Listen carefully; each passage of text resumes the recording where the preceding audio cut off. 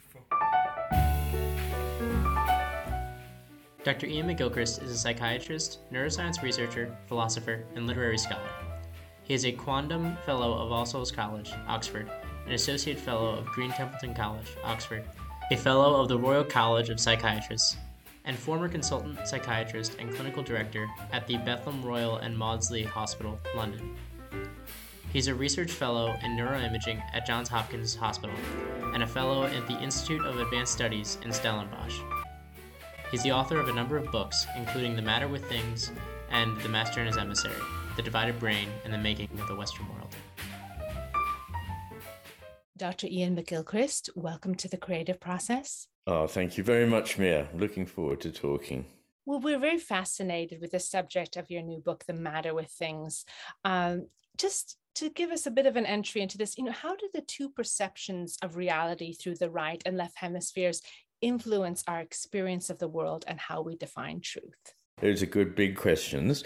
The first thing I probably ought to say is that if you think you know anything about the difference between the two brain hemispheres, unless you've been reading my work, please forget it, because most of it will not be true. So one of the first things I have to get over is that it's an unpopular topic because it's been hijacked by pop psychology, but I've actually spent something like 3 decades researching it, and it's a very different story from the one that you may be familiar with. I'm very concerned about the state of the world as it is. I expect we all are, particularly obvious things like the destruction of the natural world, the breakdown of old ways of life in parts of the world where modernity hasn't entirely impinged yet, but it's having a negative impact, and indeed destructive forces in our own society. So I wanted to turn the spotlight on the way in which we think about what a human being is. I feel that we've really not got the foggiest idea any longer about who we are and what we're doing here. There's a sort of story that it's all pointless, meaningless. It's a random world in which bits of matter just collide with other bits of matter and then you die. I don't think this is a satisfactory way to think about it at all, but it is the way that your left hemisphere would tell the story. And without going into any great detail, effectively the two hemispheres have, for evolutionary reasons, developed a quite different way of paying attention to the world. The left hemisphere pays a very narrowly focused, targeted beam of attention to a detail, and it moves from detail to detail that it's already rather interested in. It's been alerted by the right hemisphere that there's something interesting there, and it goes, I latch onto that. And the right hemisphere, meanwhile, is giving a different kind of attention, which is broad, open, receptive, without preconceptions about what it might find. And this results in two different kinds of world coming to attention. We're not normally aware of the two being different because in order that we're able to get on with our lives, evolution has taken care of that. You're not aware that you're switching between the hemispheres, but at a very fast rate, you are taking in these two pictures that are not strictly speaking compatible and attempting to combine them. The left hemisphere sees a world made up of fragments. It sees the bits as decontextualized. It sees them as atomized, as separate from everything else. It also sees them as frozen by this intense stare which captures it, as we say. It sees a world in which effectively things are inanimate and in which they are more abstract and representational than actual and concrete and embodied, connected to us in the way that the right hemisphere sees it. So the right hemisphere's picture is of a world in which everything is ultimately connected to everything else, that you can't understand something without taking in the context, that much meaning is implicit. The left hemisphere really understands explicit meaning. So everything like tone of voice, irony, sarcasm, metaphor, poetry, myth, narrative, all that's really communicative about the deep meaning of life is not really available to the left hemisphere. It relies on the right hemisphere for that. So you can see there are two quite different worlds here. One is animate, constantly moving, flowing, changing, and the other is static, inanimate, fragmented, meaningless, and passive. So this is a very different kind of vision of the world. So when I started this book, I wanted to ask the question, who are we? And what can we take to be real? How do we know what to rely on as relatively true? There isn't one big absolute truth, of course, but some things must be truer than others. Otherwise, we couldn't act, we couldn't speak, we wouldn't be able to do anything at all unless we believed that some things were truer than others. How are we to know that if two halves of our brain are giving quite different versions of reality to us? And one of the first things I do in the book is, it takes about 400 pages, but I go through all the ways in which we can gather information about the world through attention, through perception, through judgments formed on perception, through emotional and social intelligence, through our cognitive intelligence, and through our creative faculties. This is how we understand the world. And I show that in each case, the right hemisphere has a more veridical, a truer version of reality. The left hemisphere's version is like that of a map. It's very useful, don't get me wrong. It's not that there's something bad about the left hemisphere. It's often very handy to have a map.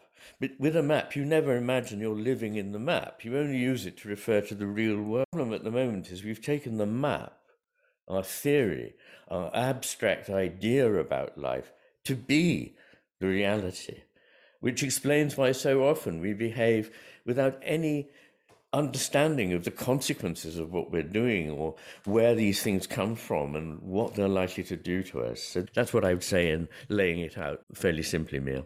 Fairly simply, but it does bear going into some detail, because after all, it's not just how our mind works, it's what we value. There's a spiritual element, a creative element. I mean, it's just Exactly, what gives our lives meaning. And so it's interesting because as you outline it, I feel like there's this intuitive element that may reside more in the right hemisphere, and there's this functional capacity, or maybe a kind of autistic or reductionist perception that would reside in the left, that also has its benefits as well. yes. So I'm wondering, in this period of technophilia, where we look to technology, or some look to technology and exponential growth and progress as the answer to mankind's problems, what are your thoughts in your research and just really taking in how we take in the world? What are your thoughts on AI, machine learning, superintelligence?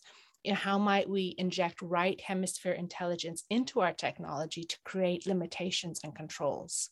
Well, as you say, values are very important. What is it that we value? And I believe that we've inverted the pyramid of values, which leads from mere utility and mere satisfaction in a simple way of our desires. We've put that ahead of things like goodness, beauty, truth, courage, magnanimity, generosity. These are important values, but they've been pushed down in favor of whatever is useful to us and can add to our supposed pleasure, although actually it doesn't usually work out that way, because pleasure is not something you get by deciding this will give me pleasure and going for it. It usually disappoints if you do that, because happiness comes as a byproduct of other things in which you forget yourself rather than strive for your own satisfaction. The trouble with the mindset behind AI is that it's often driven by a desire for greater utility, and that's fine in a way, but giving us power to use the world, which is really what that means, is only as good as the wisdom of the people who are using it. If they're using it without any wisdom, then they will help destroy us and destroy the world. I fear that without having a much better and deeper grounded understanding of the things you were mentioning, the spiritual realm, of imagination, which is not the same as fantasy, by the way. Fantasy, yes, takes us away from reality, perhaps, but imagination is the only way in which we can feel our way into the reality of things. We need to be more than anything, we need to refocus where we're going and why we're doing it. And that might actually mean foregoing certain developments in AI, because they're not all innocent.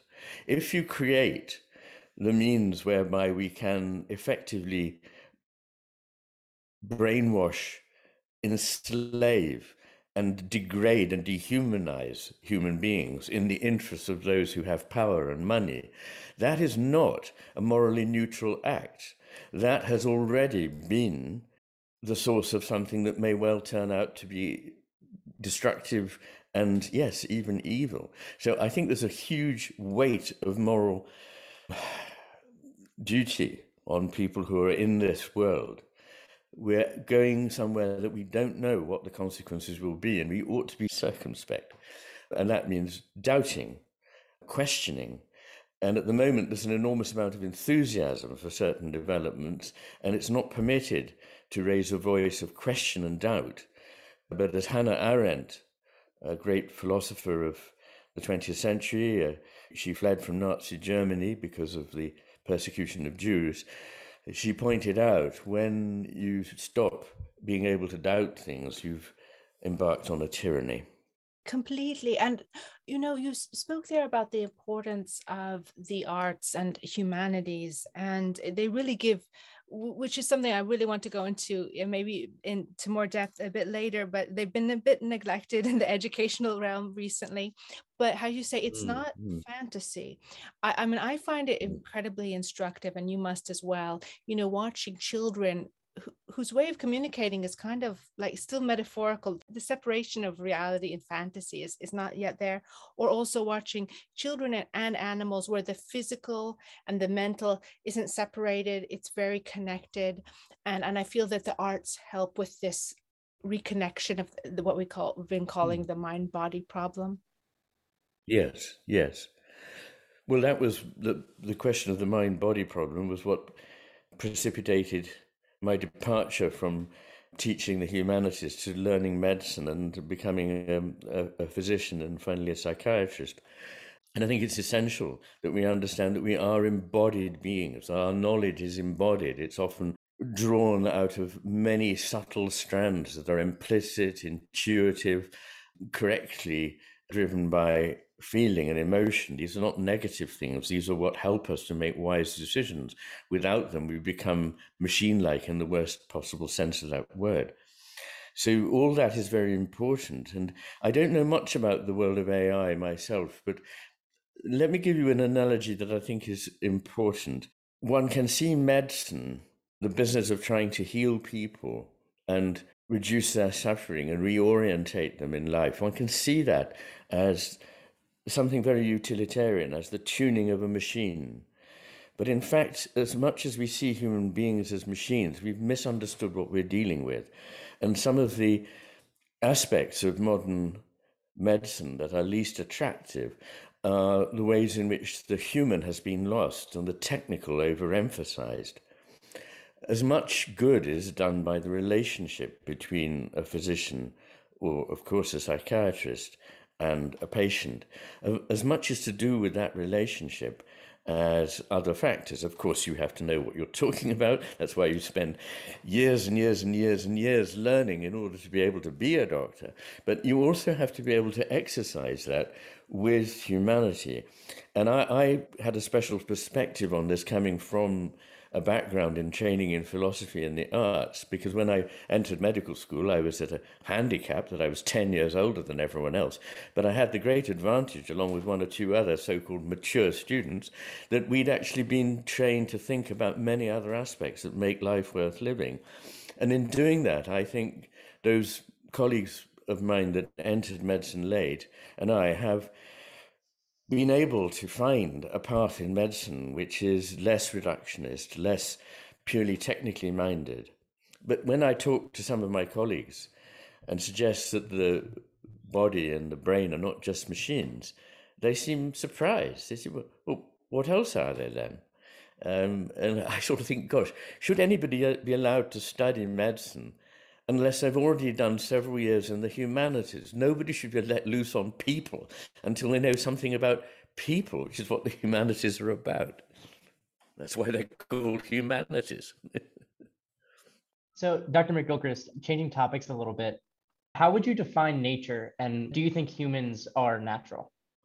Those are very, very good questions, I must say. Like most really important things, like the idea of God or the soul or anything of this kind, very hard to define. But that doesn't necessarily mean that it's not real. That's a mistake that the left hemisphere makes, that if you can't define it in a few words, then it doesn't exist. I'm really letting myself off the hook here slightly. I think the answer would have to be quite a long one, but I think it's something that we don't understand, that is bigger than ourselves, that calls to us, that we come out of and eventually return to, and can't live without the connection to that history of species. We're animals after all, of human history, of the body and mind that make us as much what we are as any kind of propositional calculus that our brain can carry out. So I think it's something that in which we are grounded, which gives life meaning and orientation. And research shows that when people are cut off from nature in the sense of the natural world, happiness, their physical health deteriorates, and that reconnection with nature, and I mean that just in the simple sense that most people would think of it, being in a natural setting and spending time being open to what nature says to us, what nature calls to us with, improves their happiness and well-being. It's good for mental and physical health. So I think it's very important. So I've heard you speak before about nature as something that's harmonized rather than something that's sort of scientific and predictable. So I was wondering if you could answer the question, what's the difference between something that's unnatural and something that's unharmonized in the sense that you were talking about? Well, you're right to bring me back to the idea of what is unnatural. There are two ways of thinking about that. One is that a lot of what we value is ways in which we have departed from nature. And medicine might be, to some people, taken as an example of that, that we are no longer vulnerable to certain things that nature would inflict on us. We can, to an extent, mitigate some of the ills which nature might bestow on us. And so that's true. But is that unnatural? After all, human beings are a product of nature as much as anything else. And it's as natural for us to have thoughts and desires and plans, which might include ways of treating people, as anything else. So I don't see the ways in which we think about and respond to nature as themselves unnatural. But I think they go wrong when they are unharmonized, in the phrase that you bring up. That's an interesting idea, which again is very difficult to quickly deal with. The first thing to get out of the way is that harmony doesn't mean the same. Harmony doesn't mean all going in the same direction or doing the same thing. In fact, harmony depends on there being plurality. When we talk about sounds harmonizing, it's not that they make unison. They're not just one note. They are a number of notes, but notes that know how to go together, if you like, in order to produce something beautiful. And you may, if you've heard me speak before, have heard me talk about Heraclitus, an early Greek philosopher, who thought this concept of harmony was very important. And he saw that it was generated by the coming together of opposites. So it's very much not a silencing of points of view that disagree. It's not just having one way of doing things. It's welcoming different strands, but allowing them to flourish together and make something more creative and powerful. And the image he gives is that of the string of a lyre, the Greek musical instrument, or the string of a bow that can fire an arrow, that its power to fire the arrow, its power to allow music to come forth, comes from being pulled in opposite directions. So it's important that there is this plurality, but it's not senseless plurality. It's not the breaking up of a whole into chaotic fragments. It is precisely the harmonizing of these elements that produces something bigger and better than was there before the harmony was able to show itself. So going back to the question about perfection and imperfection. And because this is something you discussed about the resistance of things, how we kind of need an imperfection so that we can balance it. Yes, well, we certainly need a degree of resistance. And we think in the West of resistance as something negative, but it's actually part of the creative process. And without resistance, nothing new can come into being. So the very things that we think of as perhaps obstructing or negating are the very things that will lead to something new and greater. So we need to get over this idea. For example, we're only able to move in space because there is friction. Friction is what? Friction is a force that stops you moving. But without a degree of friction, you can't actually move because you wouldn't have anything to move in relation to. So perfection is itself an imperfection. And in a number of traditions, this is memorialized by the idea that when you create something, there should be deliberately some imperfection in it. So in Oriental rug making, there is the concept of the imperfect stitch. And I was taught that in traditional building of houses in China, it was always the custom to leave 3 tiles off so that it was not in competition with heaven, because heaven itself was not perfect. Yes, and I love that. And I think in Japanese, there's a kintsugi. And I think that we've often been told that beauty is symmetry, but I feel that perfectly symmetrical things are hard to look at, like the kind of computer generated faces. I can't look at them. They have an uncanniness.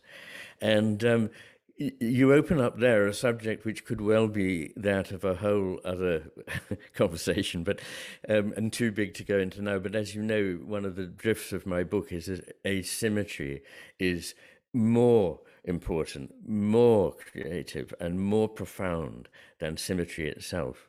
And I'll be talking at the British Library in London in May with Dr. Dennis Noble and Benedict Rattigan about this business of the importance of symmetry and asymmetry. What I think is a key thing here is that we need the asymmetry of symmetry and asymmetry.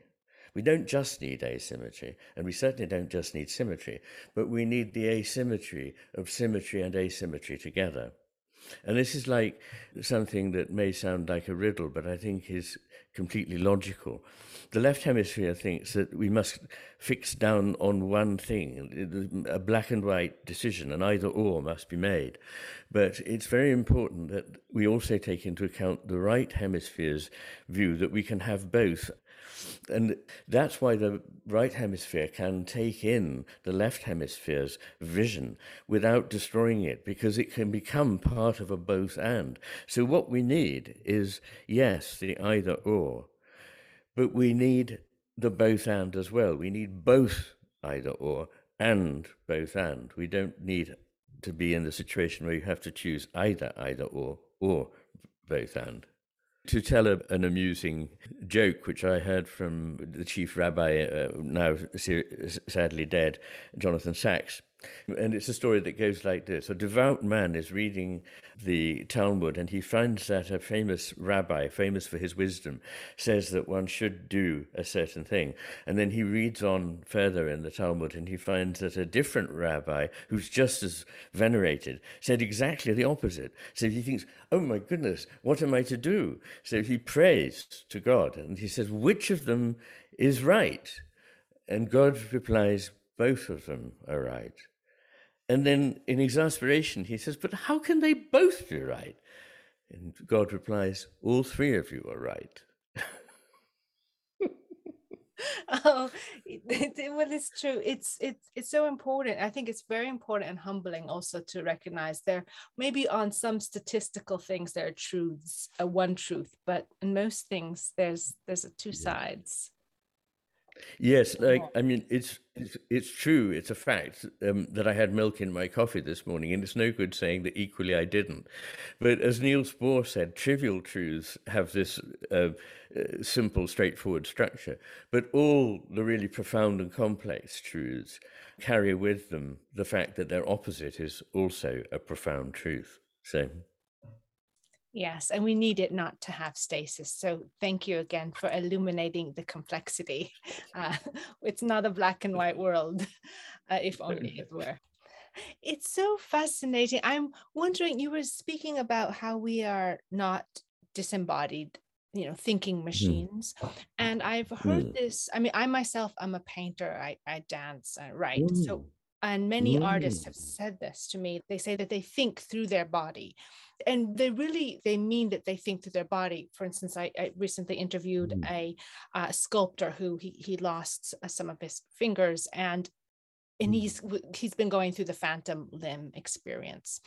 And I'm wondering, in your research, as much as it is possible to know, because you have written about when people experience stroke or brain damage and how something is lost, to what extent might it be possible that we could think through our bodies?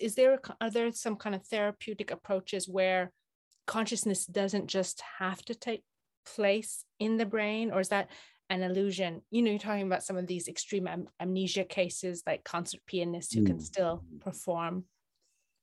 Yes.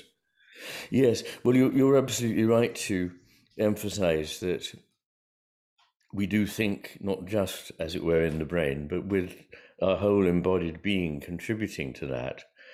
There are, interestingly, more neurons in the human gut than there are in the brain of a dog, and a dog is not by any means a simple animal. So, and you can pretty much bet your bottom dollar that they're not just there in order to aid peristalsis of the gut. They are reporting, as it were, and the heart also reports to the brain and receives from the brain. So our bodies are in dialogue with the brain. And we don't really know where consciousness is. We sort of imagine it somewhere in the head, but there's no real reason to suppose that. It's just that we identify it with our sight, and we therefore think it must be somewhere up there behind our eyes. But it's something that takes in the whole of us, and to which the whole of us contributes. So absolutely, when you think of intuition, this can be something that can guide a military leader, a chess player, a surgeon.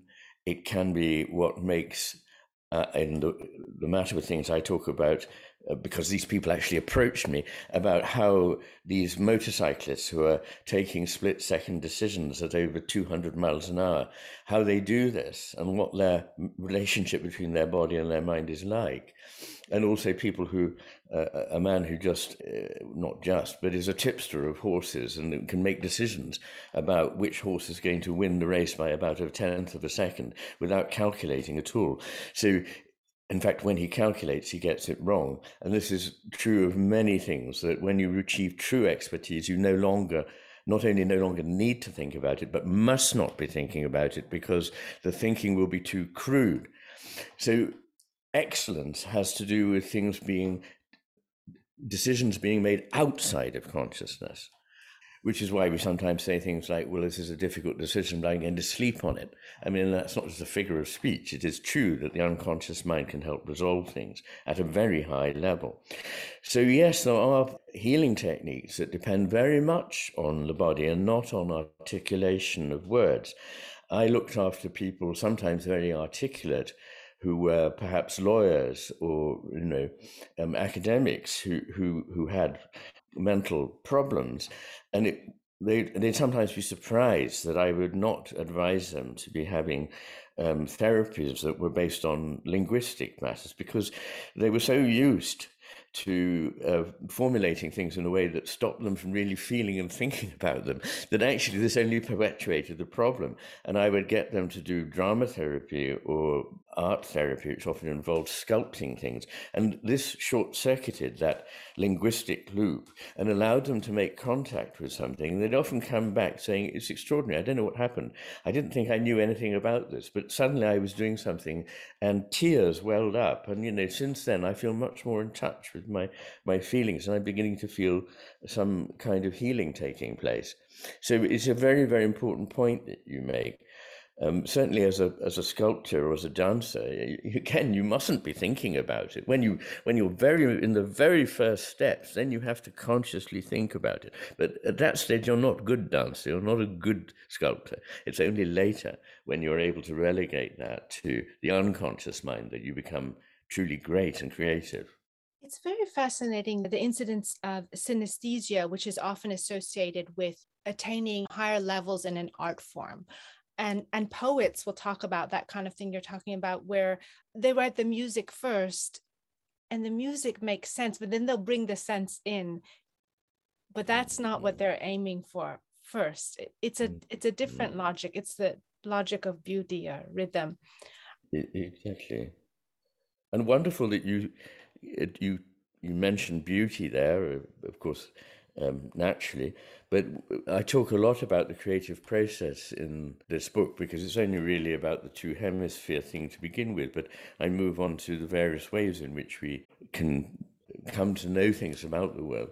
But a lot of it is to do with imagination.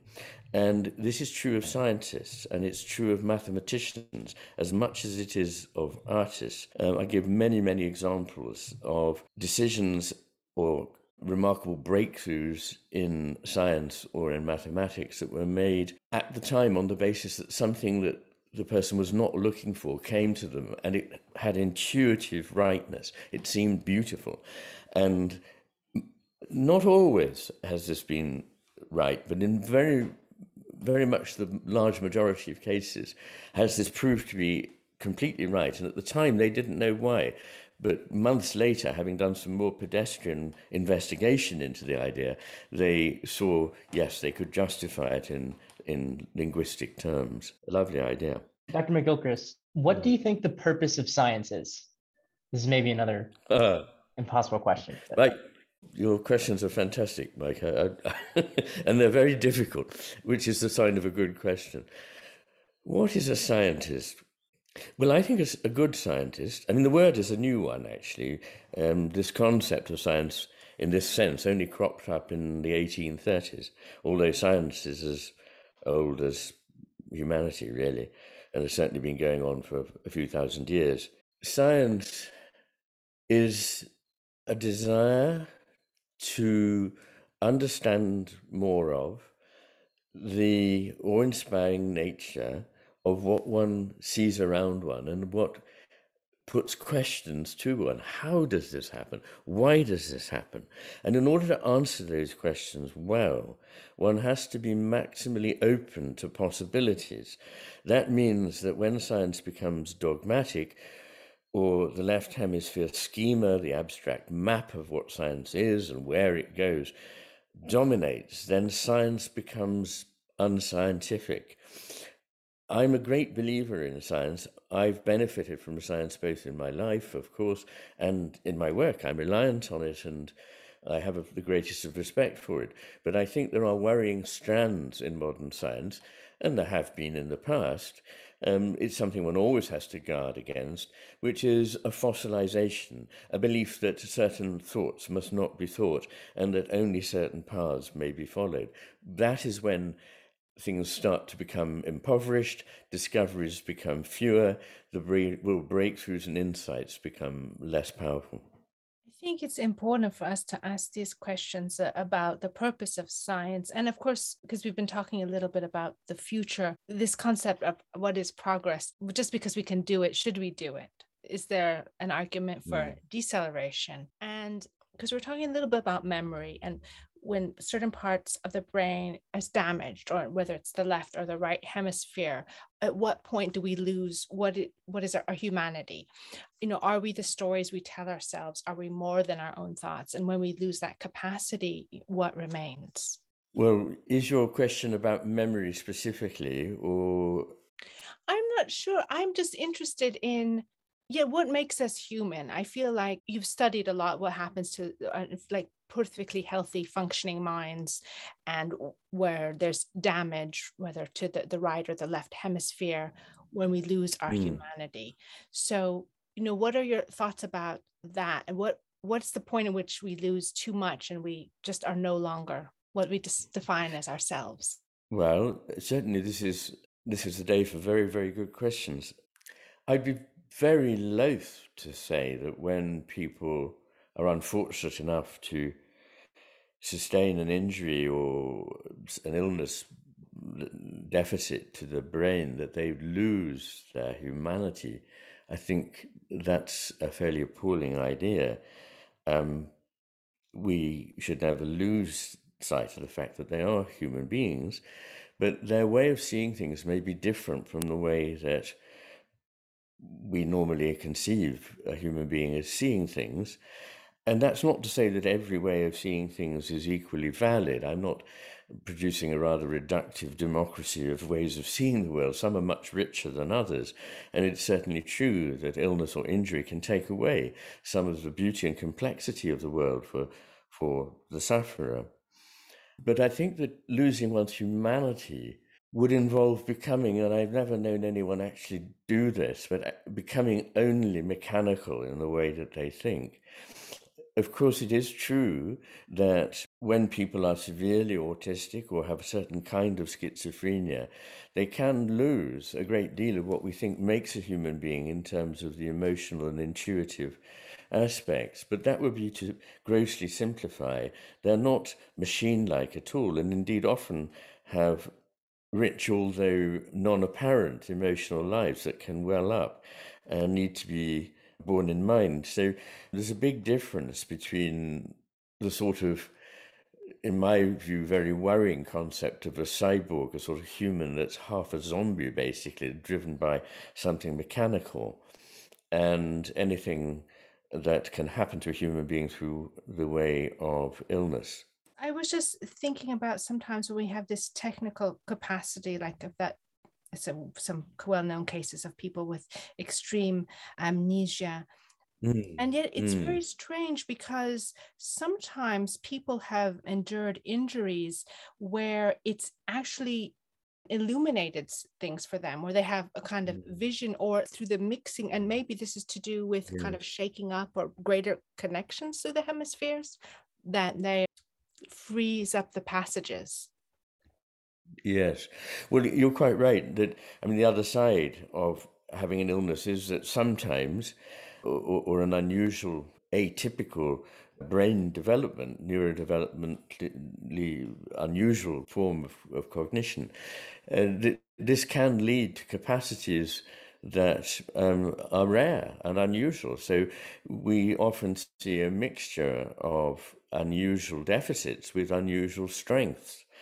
And that's important to bear in mind as well when one's talking about, the concept of losing humanity. I think it's more a concept of exploring what is possible in a human being, because sometimes some of the things that we very much don't want to lose, and it wouldn't be good if we did lose them, nonetheless there is a price paid for them, and there's a trade-off. So being able to think in certain ways extremely fluidly may involve not being able to think in certain other ways for which there would be a human cost. So I think all those things have got to be borne in mind. And I was thinking while you were saying about people who sometimes have profound amnesia, and you may be thinking of extraordinary cases of people who've had herpes simplex encephalitis, and it's destroyed the memory centers in both the temporal lobes, so that there isn't really a memory center left.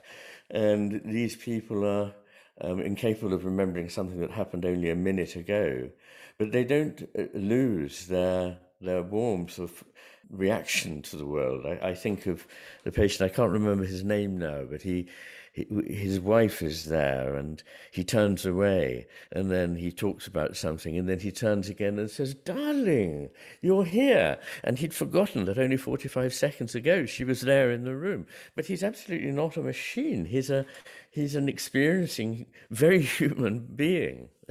Yes, literally, he is living in the moment, which is something that others of us forget, which is nice to meet your wife or your life partner, again, is that over almost the first time. That's something we have to hold on to. And it's interesting to think about how much the imagination is also relative to the empty spaces are important. The silences are important, like not knowing the full picture so that we can fill it in with what we imagine it might be. Oh, absolutely. And I don't know if you've had time humanly to read through towards the end of my book, but in the last part, I'm talking about, what we can know about things, about the cosmos. And I talk about the nature of time and space and matter and consciousness, but also about values such as beauty, goodness, and truth, and about the sense of the sacred. And one of the themes is the richness of what we think of as negative, but in other cultures has been understood as being part of what is positive. So we have this one-sided view that only by making and doing and thinking and being active are we actually fulfilling ourselves. Where a lot of the time what we're doing is filling up space with the repetition of things that we already know and crowding out the capacity to welcome something that is a new conception. So wise people have often cultivated silence and cultivated long periods of reflection and meditation. And that is not just a completely passive state.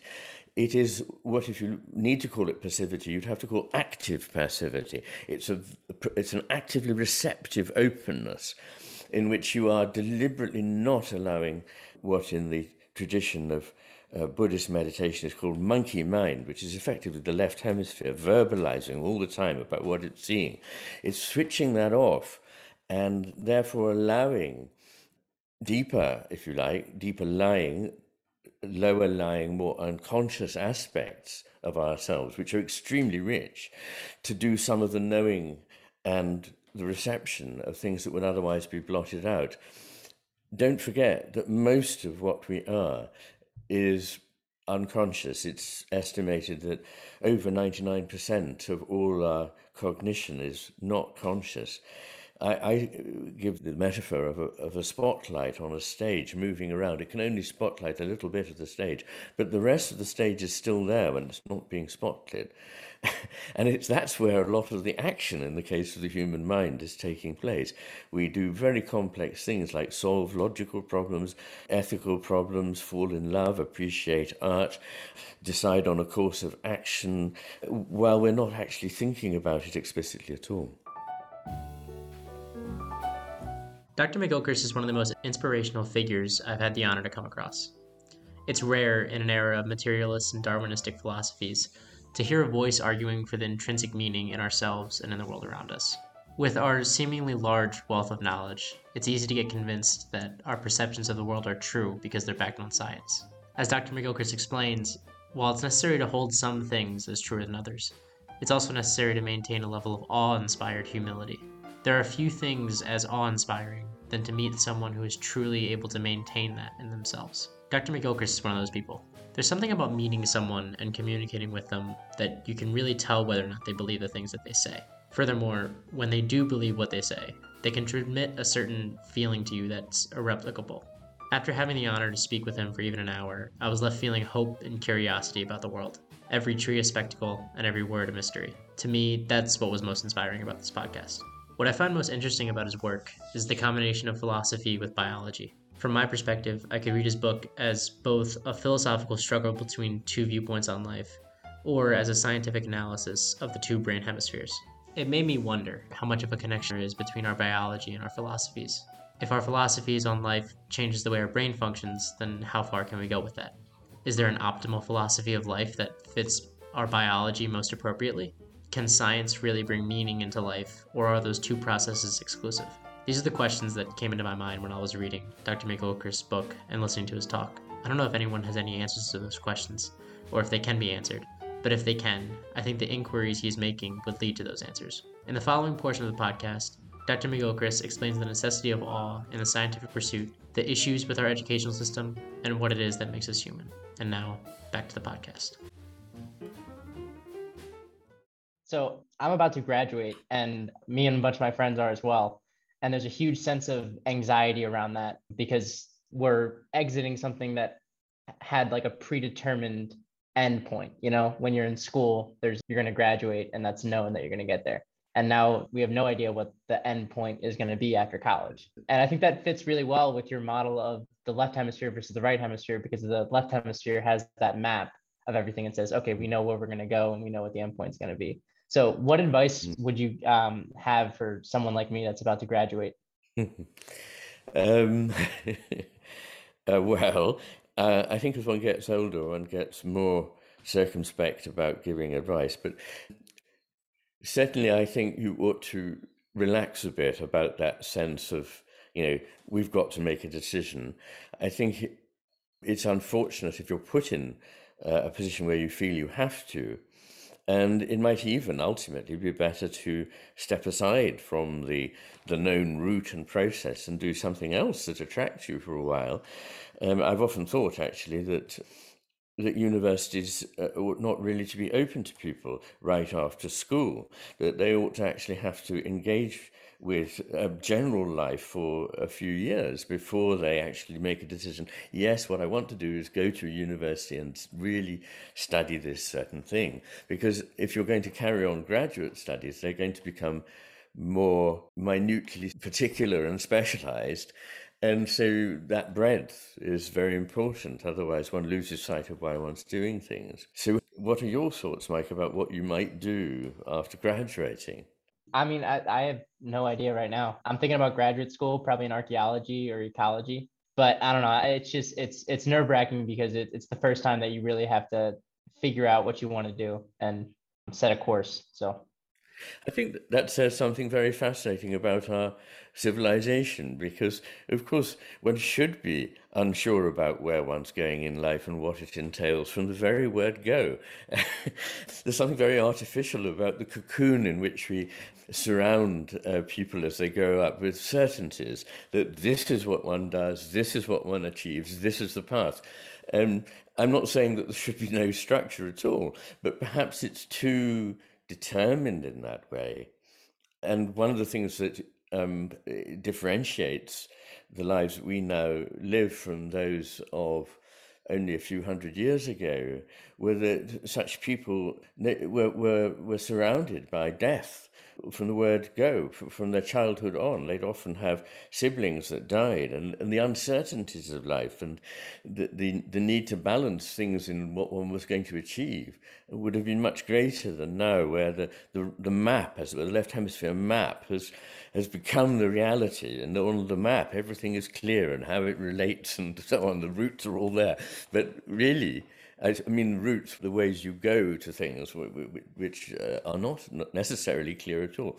I was fortunate that I was able to change my mind about things. And at school, I started off specializing in science, and then I changed and specialized in Latin and Greek and ancient history. And then I went to university and basically was a philosopher looking at literature.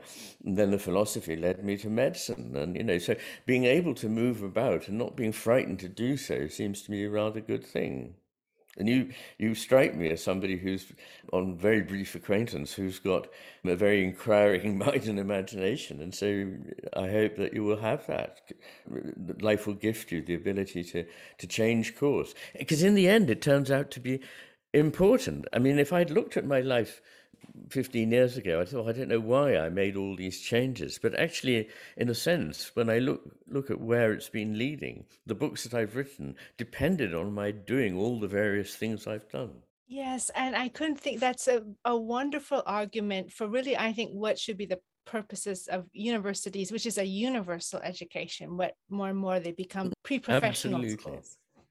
Yeah, and so I'd love to know, because we're an educational initiative and we're trying to open people's minds, the anxieties that we hear from students as well. I think the specialization is important. You should, know how to do a few things well. I don't think just one thing, a few things well, but also the specialization, I think, has created different problems because, as you mentioned, we have this environmental crisis and the idea of a circular economy. People don't know how things work together. They're so specialized. And so that's a real dilemma, I feel. So how do we, reintroduce the humanistic, the universal education into our universities, into our elementary schools? How do we make learning fun and not a pressure, and help us all understand how it all works together? Well, you yourself referred quite rightly to the idea of a university, which suggests a universal or a large vision of how things fit together, not just knowing a very specialized area. And the word humanities suggests, the coming to understand who we are and what our lives are for. There can't be anything more important than that in an education. So just having STEM subjects as the focus of one's education is not really, in my view, an education at all. An education is about the growing of the human soul and spirit, as well as teaching one information. But it can't just be teaching information. That's a sort of machine model of what a human being is. And there's so much more to us than that, which includes growing the imagination. But it's also very important. I don't want anyone to run away with a mistaken idea of what I'm saying here. It also demands discipline. It demands self-discipline and learning at an early age to be able to work on a project. Now, you said how to enjoy it. And one of our mistaken ideas nowadays is, we can make this more enjoyable by taking all the discipline out of it. But this is false. A lot of satisfaction is achieved only when you have a certain level of acquaintance and expertise, which has to be, to begin with, certainly a degree of hard work. And to begin with, you may not know exactly why you are applying yourself to this, which is why it's important to begin it quite young, because when you're older, you're more impatient of knowing what I'm doing has this result. Whereas when you're young, you sort of say, okay, I'll learn this thing. I enjoy learning things. The more I learn about something, the more fun it is. So I think a combination of not patronizing young people and thinking they can't do difficult things. In fact, giving them challenges. I mean, challenging people is what is exciting. As an adult, a lot of people find their jobs so unchallenging that they take on sports that are highly challenging, or in their spare time, they do puzzles that will challenge their mind. But there's not enough that is challenging there. But challenging is itself a stimulus to the imagination and gives one great fun and pleasure in the acquisition of an understanding. So it's that broad picture that needs to be there. And within it, of course, you can specialize. Everyone needs to specialize at a certain stage, and you may have to spend a lot of your time on, say, mathematics and science. That's absolutely wonderful. But you must also have, at the same time, never have given up broadening your understanding of history, philosophy, and the things that orientate us in life. Oh, yes. I definitely don't want to be one for saying we shouldn't challenge each other, because I believe that learning is fun. But I feel blessed, and I'd love for you to share some of your inspiring teachers. I feel blessed. I always found learning fun. There was a sense of play. And so I'm very interested in some of those alternative learning models like the Steiner schools or whatever, where there could be a physical activity, but it's not at the polar opposite of the intellectual. It's all bound up, because I think happy children are, of course, able to learn better. And one thing that I think is also, we learn so much more, I believe, when we there's this pleasure of making, like we have a relationship of something we made out of this. It's not knowledge just for rote learning. Absolutely. And thank you for mentioning Steiner schools, which I have no experience of them myself, but from what I understand of them and from experiences of others who've been through them, seem to me very valuable. And of course, Rudolf Steiner was trying to put into practice the philosophy of Goethe, who I think was not only one of the great poets, dramatists, and philosophers of the last 1,000 years in Europe, but was also a great statesman and a scientist who did what I think scientists should do, which is to be empirical, to look at what there is there and ask difficult questions about it. Some of the answers he came to would not accord with those that modern science prefers, but I think they need perhaps to think more about those thoughts of Goethe's. But in any case, yes, my education, I suppose I was very lucky that I lived in an era when professionals were allowed to be professionals and they weren't micromanaged by bureaucrats and administrators who were evaluating them and seeing whether they ticked the boxes all the time. The people who taught me would have been horrified by the thought that they could have the boxes ticked, or that's what they were supposed to do, and they'd rather have given up their job. They were often quite eccentric people, but were wonderful because they had enthusiasm. And I think that education, like everything, is an encounter. It's not a process that runs one way. It's a back and forth, and it's an encounter with something. And obviously in the pupil-teacher relationship, it's the pupil that's going to be learning most. That's okay. We don't have to be worried about that. But on the other hand, the way to do it is not to think of it as funneling stuff into, that is the machine model, into this young person, facts, data, information, and then testing them on whether they've got it. And sometimes nowadays, God help us, opinions are, if they have the wrong opinions or question the values that they're being taught. But education is about questioning. Therefore, the very dogmas that they're being taught as liberal dogmas should be themselves problematized as soon as possible. They should be trained to argue both ways about any matter, to see the good side and the bad.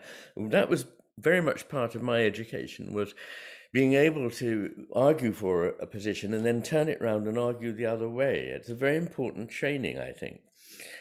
And having teachers who are not following some sort of map of where they must be. Oh, it's, Wednesday, the 27th of October, so we must be on page whatever of a book. That's the death of education. What we want is a teacher who comes in and says, last night I was thinking about so-and-so, and it led me to go back to reading this poem. And then, the class takes up from there. And that transmission of a flame, a spark that comes from the one who is enthused to the person whose soul is being educated, led out, made to grow. That is how education, in my view, should work, not machine-like. Yes, not machine-like. And so, you were speaking about the importance of the arts. You mentioned Goethe, and you've been kind of speaking indirectly about the metaphysics of things.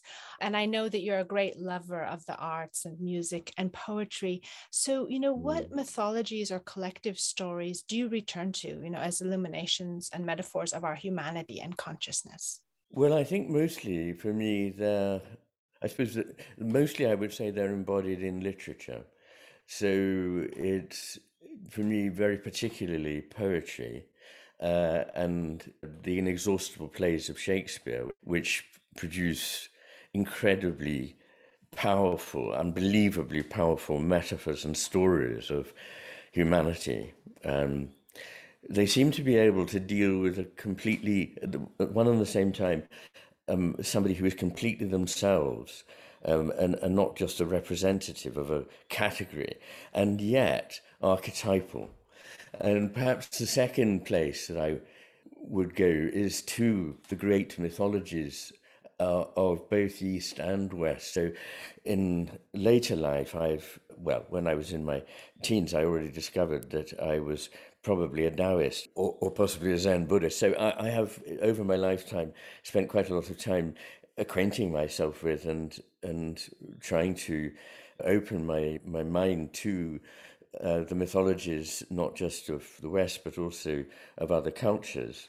And as you know, or perhaps you haven't come yet to chapter 21, but the beginning of the third part of the book, the metaphysics book, I talk about an amazing myth, which is one of the Onondaga people who are Iroquois Indians. And it's an extraordinary insight into what a human being is that anticipates the findings that I'm talking about in the first part of the book. So mythology is not a way of sort of taking you away from reality. It is, once again, the exercise of your imagination in actually for the first time coming to see reality, to make contact with, to have that encounter that I talk about with the vibrancy of reality. So those are probably the main places that I go. I also am very interested in Jung Although at university, well, when I was beyond university really, but sort of training as a psychiatrist, the emphasis was very much on Freud.